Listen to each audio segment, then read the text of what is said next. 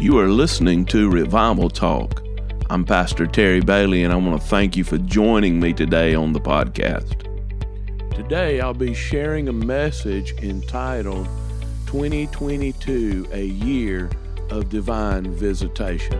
For more information about our ministry, go to revivaltalk.org.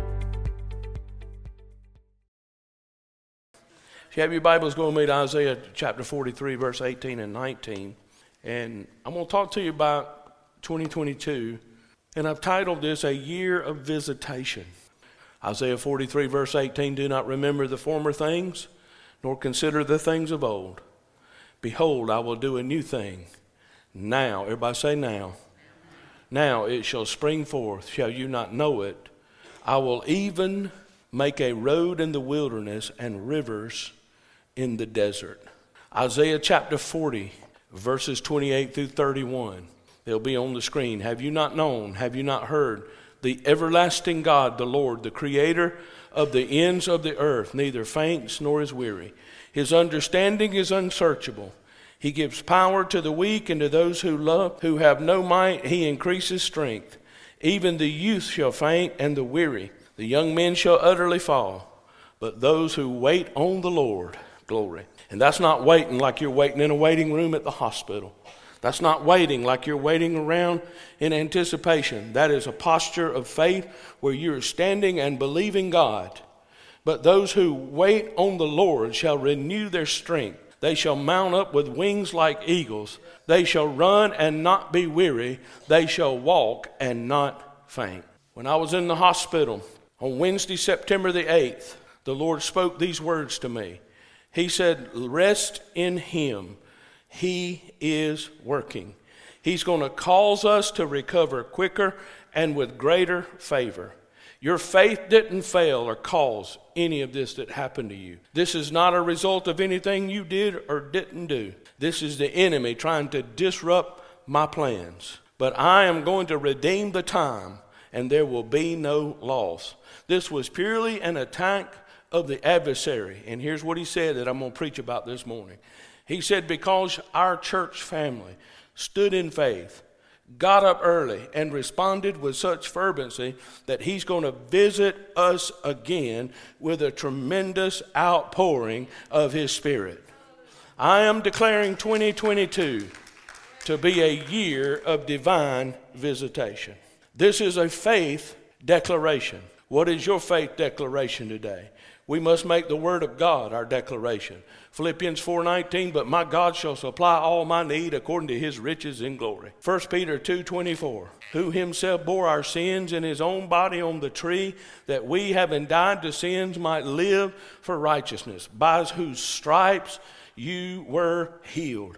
Acts 16:31, believe on the Lord Jesus Christ, and you will be saved, you and your household. Philippians 4:7, and the peace of God, which surpasses all understanding, will guard your hearts and minds through Christ Jesus. Luke 10:19, behold, I give you power over all the power of the enemy, and nothing shall by any means hurt you. Psalms 37, verse 4, delight yourself also in the Lord, and he will give you the desires of your heart. Isaiah 54:17, no weapon formed against you shall prosper. Matthew 28:20, and lo, I'm with you always, even to the end of the age. I had someone who didn't like to fly tell me, I believe we're at a door of an outpouring of the Holy Spirit. In the Old Testament book of Joel, chapter 2, verses 28 and 29. Joel prophesies, and it shall come to pass afterwards that I will pour out my spirit on all flesh. Your sons and your daughters shall prophesy. Your old men shall dream dreams. Your young men shall see visions. And on my men servants and on my maid servants I will pour out my spirit in those days. In the preceding verses, there is a call to repentance. In Joel chapter 2, verse 12, now therefore says the Lord, turn to me with all your heart, with fasting, with weeping, and with mourning. Rend your heart and not your garments. Return to the Lord your God, for he is gracious and merciful, slow to anger, and of great kindness, and he relents from doing harm. The Apostle Peter quoted in Joel 2, verse 28 through 29. In Acts chapter 2, verses 17 and 18, listen to what he says. He stands up and preaches the prophetic word of Joel. And it shall come to pass in the last days, says God, that I will pour out my spirit on all flesh. Your sons and your daughters shall prophesy.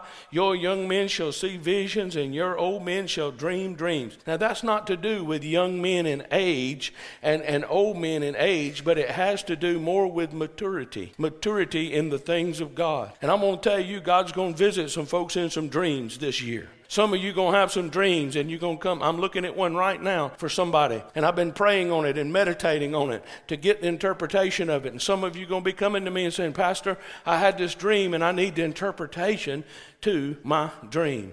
And listen, this is what's happening. We are living in the last days. If you believe that, say amen. Now here's what. I still believe Jesus is coming. There's a whole group today that just says, well, it's not time for the rapture. Don't even believe in the rapture anymore. I still believe in the rapture of the church. I still believe Jesus is coming soon, and we must be ready. 1 Thessalonians 5, beginning with verse 2. For you yourselves know perfectly that the day of the Lord so cometh a thief in the night. For when they say peace and safety, then sudden destruction comes upon them as labor pains upon a pregnant woman, and they shall not escape. But you, brethren, are not in darkness, so that this day should overtake you as a thief. You are all sons of light and sons of the day. We are not of the night nor of darkness. Therefore let us not sleep as others do, but let us watch and be sober. For those who sleep, sleep at night, and those who get drunk are drunk at night. But let us who are of the day be sober, putting on the breastplate of faith and love, and as a helmet the hope of salvation.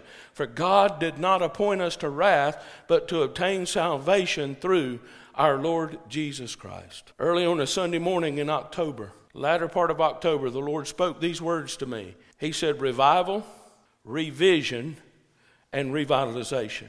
I used this thought in a message that really became 3 messages that I preached over a course of a few weeks in November and December. Why do we need revival? Why did God speak the word revival? Well, why do we need a visitation of the Holy Spirit? Well, we need visitation because things get out of order in our personal and corporate lives. We need visitation because tradition overtakes truth. We need visitation because God's trying to awaken us to present truth. We need visitation because we're affected by what we see and what we hear around us. Visitation will bring healing for our fractured souls. We need visitation because it prepares us to embrace our new assignment that God has for us. So God visits us in revival, and out of that revival comes a revisioning. Brand new vision comes forth. So we must have a fresh, new anointing for the days that we live in. Our text, the first scriptures I read to you says, behold, Isaiah 43:19. Behold. That word behold means, I need your attention. Behold, I will do a new thing. Now it shall spring forth. Shall you not know it? I will even make a road in the wilderness and rivers in the desert. To say we've been in a wilderness is an understatement, but I believe we're coming out of the wilderness this year. A very well-respected prophetic group has declared this year the era of the Holy Spirit and the year of upgrade. How many of you ready for an upgrade this year? I just got an upgrade in a computer. I went from a 2013 dual-core MacBook Pro to a 2020 M1 MacBook Air. Battery on my last laptop would last maybe 2.5 hours. Battery on this laptop lasts for days. It's quick, it's snappier, and I loved my last laptop, but when I got this one, I fell out of love with that one because this one is 100 times better, amen. It was an upgrade. Are you ready for an upgrade? James Goll writes, he says, a new generation of revivalists is being released to evangelize the great end-time harvest of souls. However, a generation of reformers are also arising who will reform their nations back to the biblical worldview. The fear of the Lord will return to the church. Huge hunger amongst God's people will impact the world. And here's one that got my attention. People will once again redig the wells of revival. Places that once saw great moves of God will experience his visitation again. In fact, it is already happening. Revival involves weeping before the Lord for the sins of our nation. Tears are liquid prayers that bring the presence and glory of God. There will be meetings where a great sound of weeping for the state of individual souls will rise up before the Lord. There will be a passionate crying out for the salvation of the lost. At times this travail will be quite dramatic, and God will pour out His Spirit without measure upon a people without mixture. Those are the words of James Gall. We've been in a pandemic for nearly 2 years. People are weary, people are discouraged, and people are filled with anxiety. What do we need? We need hope. We need joy. And we need faith that comes from an encounter with the precious third person of the Holy Trinity. I found out that when I face hardship, and being a Christian does not make you immune to hardship. I found out when I face difficulty that if I can get before the Lord and I can talk with Him and I can encounter His love and encounter His glory, it will fill me with faith to face whatever difficulty that I'm facing. I want to tell you this morning that we need an encounter with the Holy Spirit.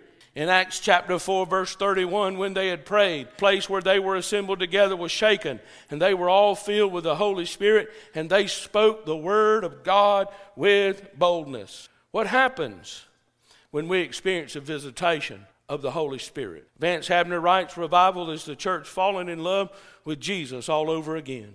In Matthew 23, verse 37 through 39, Jesus laments over Jerusalem. Visitation is not always goosebumps. Visitation is not always dancing before the Lord. Visitation is not always experiencing His glory and falling out in the power and experiencing those overwhelming feelings. Sometimes visitation is judgment. Oh, Jerusalem, Jerusalem, the one who kills the prophets and stoned those who were sent to her. How often I wanted to gather your children together as a hen gathers her chicks under her wings, but you were not willing. For I say to you, you shall see me no more till you say, blessed is he who comes in the name of the Lord. Then again in Luke 19, Luke records the same event.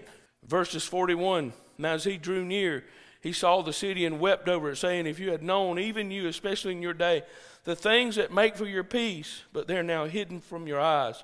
For days will come upon you when your enemies will build an embankment around you, surround you, and close in on every side, and level you and your children within you to the ground. And they will not leave in you one stone upon another, because you did not know the time of your visitation. Israel missed their time of visitation. Matthew says when you miss your time of visitation that things become desolate. Luke says it brings destruction. Desolation and destruction because we missed our time of visitation. Stephen Olford writes, revival restrains the righteous anger of God, restores the conscious awareness of God, and reveals the gracious activity of God.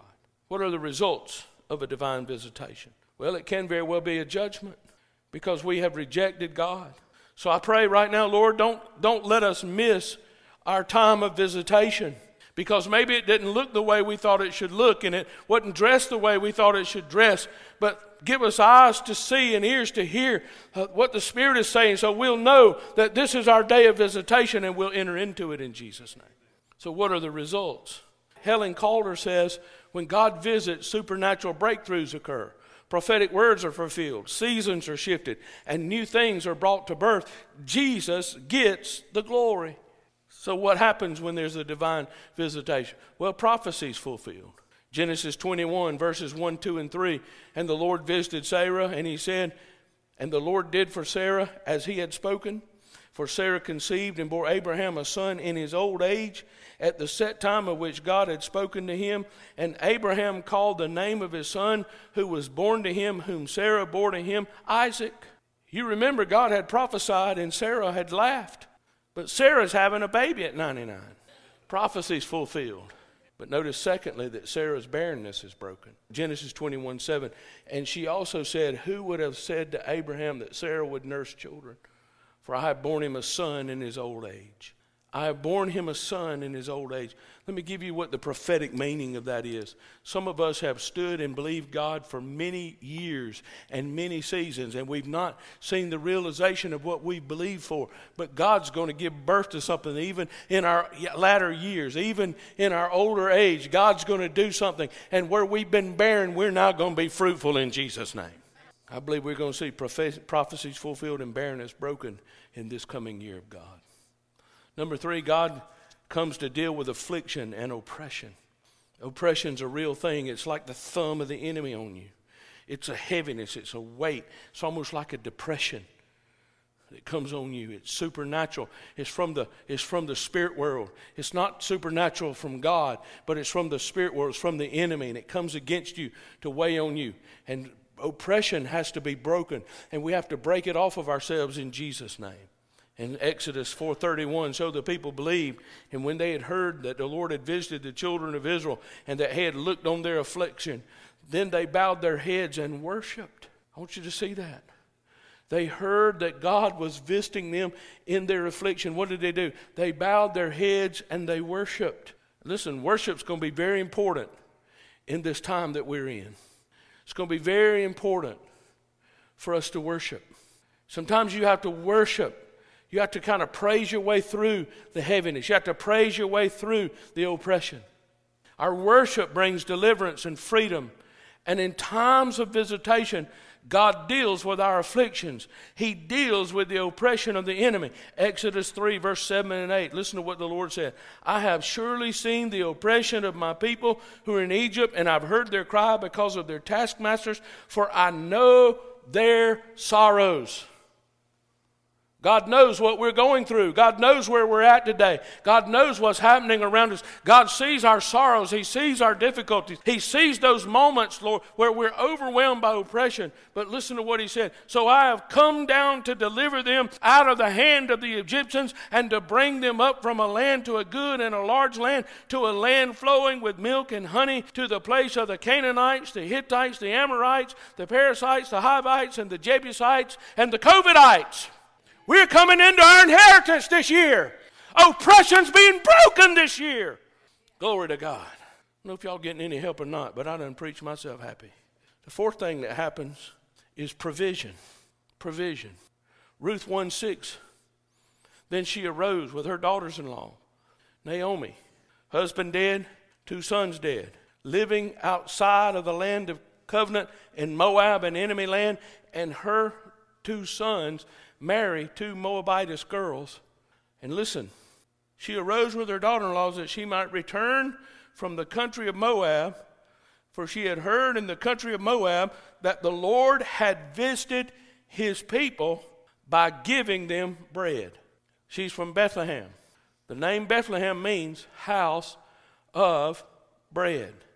That's what it means in the Hebrew. What did Jesus say? He said, I'm the bread of life. And there's a famine that drives them out of the land to go to a strange land in order to find food. And while they're there, her husband dies, her 2 sons die, and she gets 2 daughter-in-laws, one named Orpah, one named Ruth. Orpah followed her to the border and with many tears turned back and went back to Moab. But Ruth says, whither thou goest, I will go. Whither thou lodgest, I will lodge. Your people shall be my people. And Ruth today is in the lineage of the Messiah. Come on, somebody, and give God praise. And she hears that the power of famine is broken. When God visits his people, the power of famine is broken. Hallelujah. I declare 2022 will be a year of new provision. I got up, everybody else was in bed. I got up, me and the dog, my 4-legged alarm clock, licking my hand. I learned to sleep on the other side where she can't reach me. And I woke up and I got up and I'm looking through my desk and I find a check. It's a good day when you find a check. And I put that check in the bank and I said, Lord, this means that there's going to be unexpected provision, unexpected blessing this year. I've come by to tell you that I'm not going to live according to the world's economy. I'm going to live according to the kingdom of God. And God's going to provide this year. This is our year of provision. I wish somebody would help me preach this morning. You say, I don't believe that. Well, you're going and live in poverty. But for the rest of us, we're going to be provided for. I didn't say God was going to give us all new Lincoln Continentals and Mercedes-Benz. But God's going to provide for us. He's going to make a way for us. Come on, somebody. I read this. It says, a visitation of God broke a long season of famine in Bethlehem, Judah. That visitation had a chain reaction, and the testimony of God's goodness reached a grieving widow called Naomi, who was living in Moab, and she moved to that place of visitation, and her inheritance and family line was restored there. Number 5, deliverance comes when God visits his people. Jeremiah 29:10. How many of you know Jeremiah 29:11? We quote that. We have it up on the wall in our house. And it's a beautiful scripture. But let's go back to verse 10.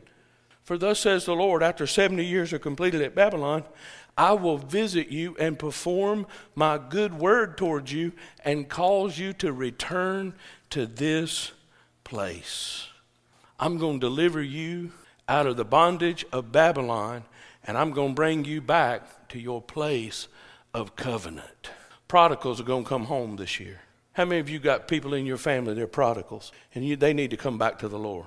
Just lift both hands and just begin to declare they're coming home. Call their name. They're coming home this year.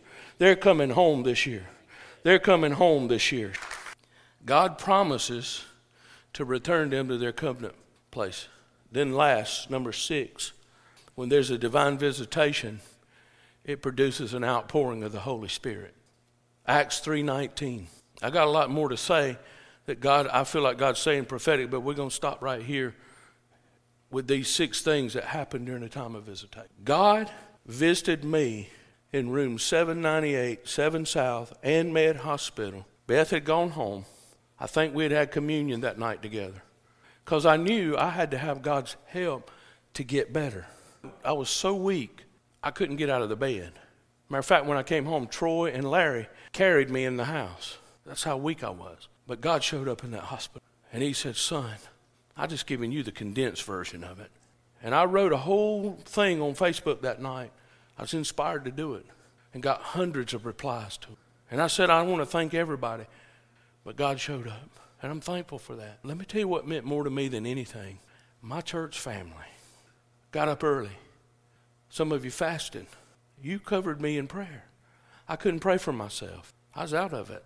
And that night, here's what the Lord said to me. He said, son, because your church responded the way that they did, he said, I'm going to visit them. You see, only God can take what the enemy meant for harm and turn it for good. He meant to take us out. He meant to make Beth a widow. He meant for me to go home prematurely before my time. Now, I want to go home one day, but I want to go in my time. Come on, somebody. But listen, that meant the world to me. And I can't tell you the hundreds and hundreds of people that have prayed and stood with us. But it was the prayers of this church that I believe is going to get God's attention. And God says, because you prayed and because you interceded and you stood in the gap, I'm about to show up and visit you. And I'm going to pour out my Spirit upon you. And listen, when there's an outpouring of the Holy Spirit, it will lift us to a new place. It will encourage us. It will break off despair and sorrow and grief and pain, anxiety and anguish. It will break that in our lives, and he will bring us into a new place in him. And we will see those we believe come to know Jesus Christ as Lord and Savior of their life. Somebody give God praise in this place. Revival is the visitation of God which brings to life Christians who have been sleeping and restores a deep sense of God's near presence and holiness. Thence springs a vivid sense of sin and profound exercise of heart in repentance, praise, and love with an evangelistic outflow. Each revival has its own distinctive features, but the pattern is the same every time. First, God comes. That's what revival is. He comes. A visitation. On New Year's Eve, 1739, John Wesley, George Whitefield, and some of their friends held a love feast, which became a watch night of prayer to see the new year in.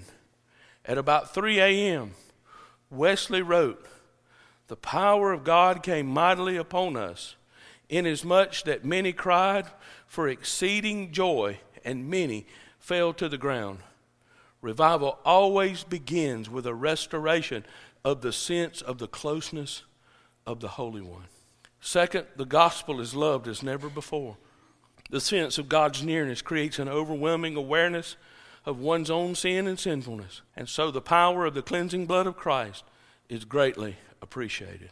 Then repentance deepened. The Ulster revival in the 1920s, shipyard workers brought back so many stolen tools that new sheds had to be built to house the recovered property. Repentance results in restitution. When people start bringing back the stuff that they've stolen, we're having revival. When people get under conviction and have a sense of our own failures and our own lack and our need for God, that's revival. I don't know about you. I love the Lord, and I want God to visit every church. But my assignment is right here. And I want this church to be an epicenter of revival in this city. I want a visitation of God's Spirit, unprecedented this year.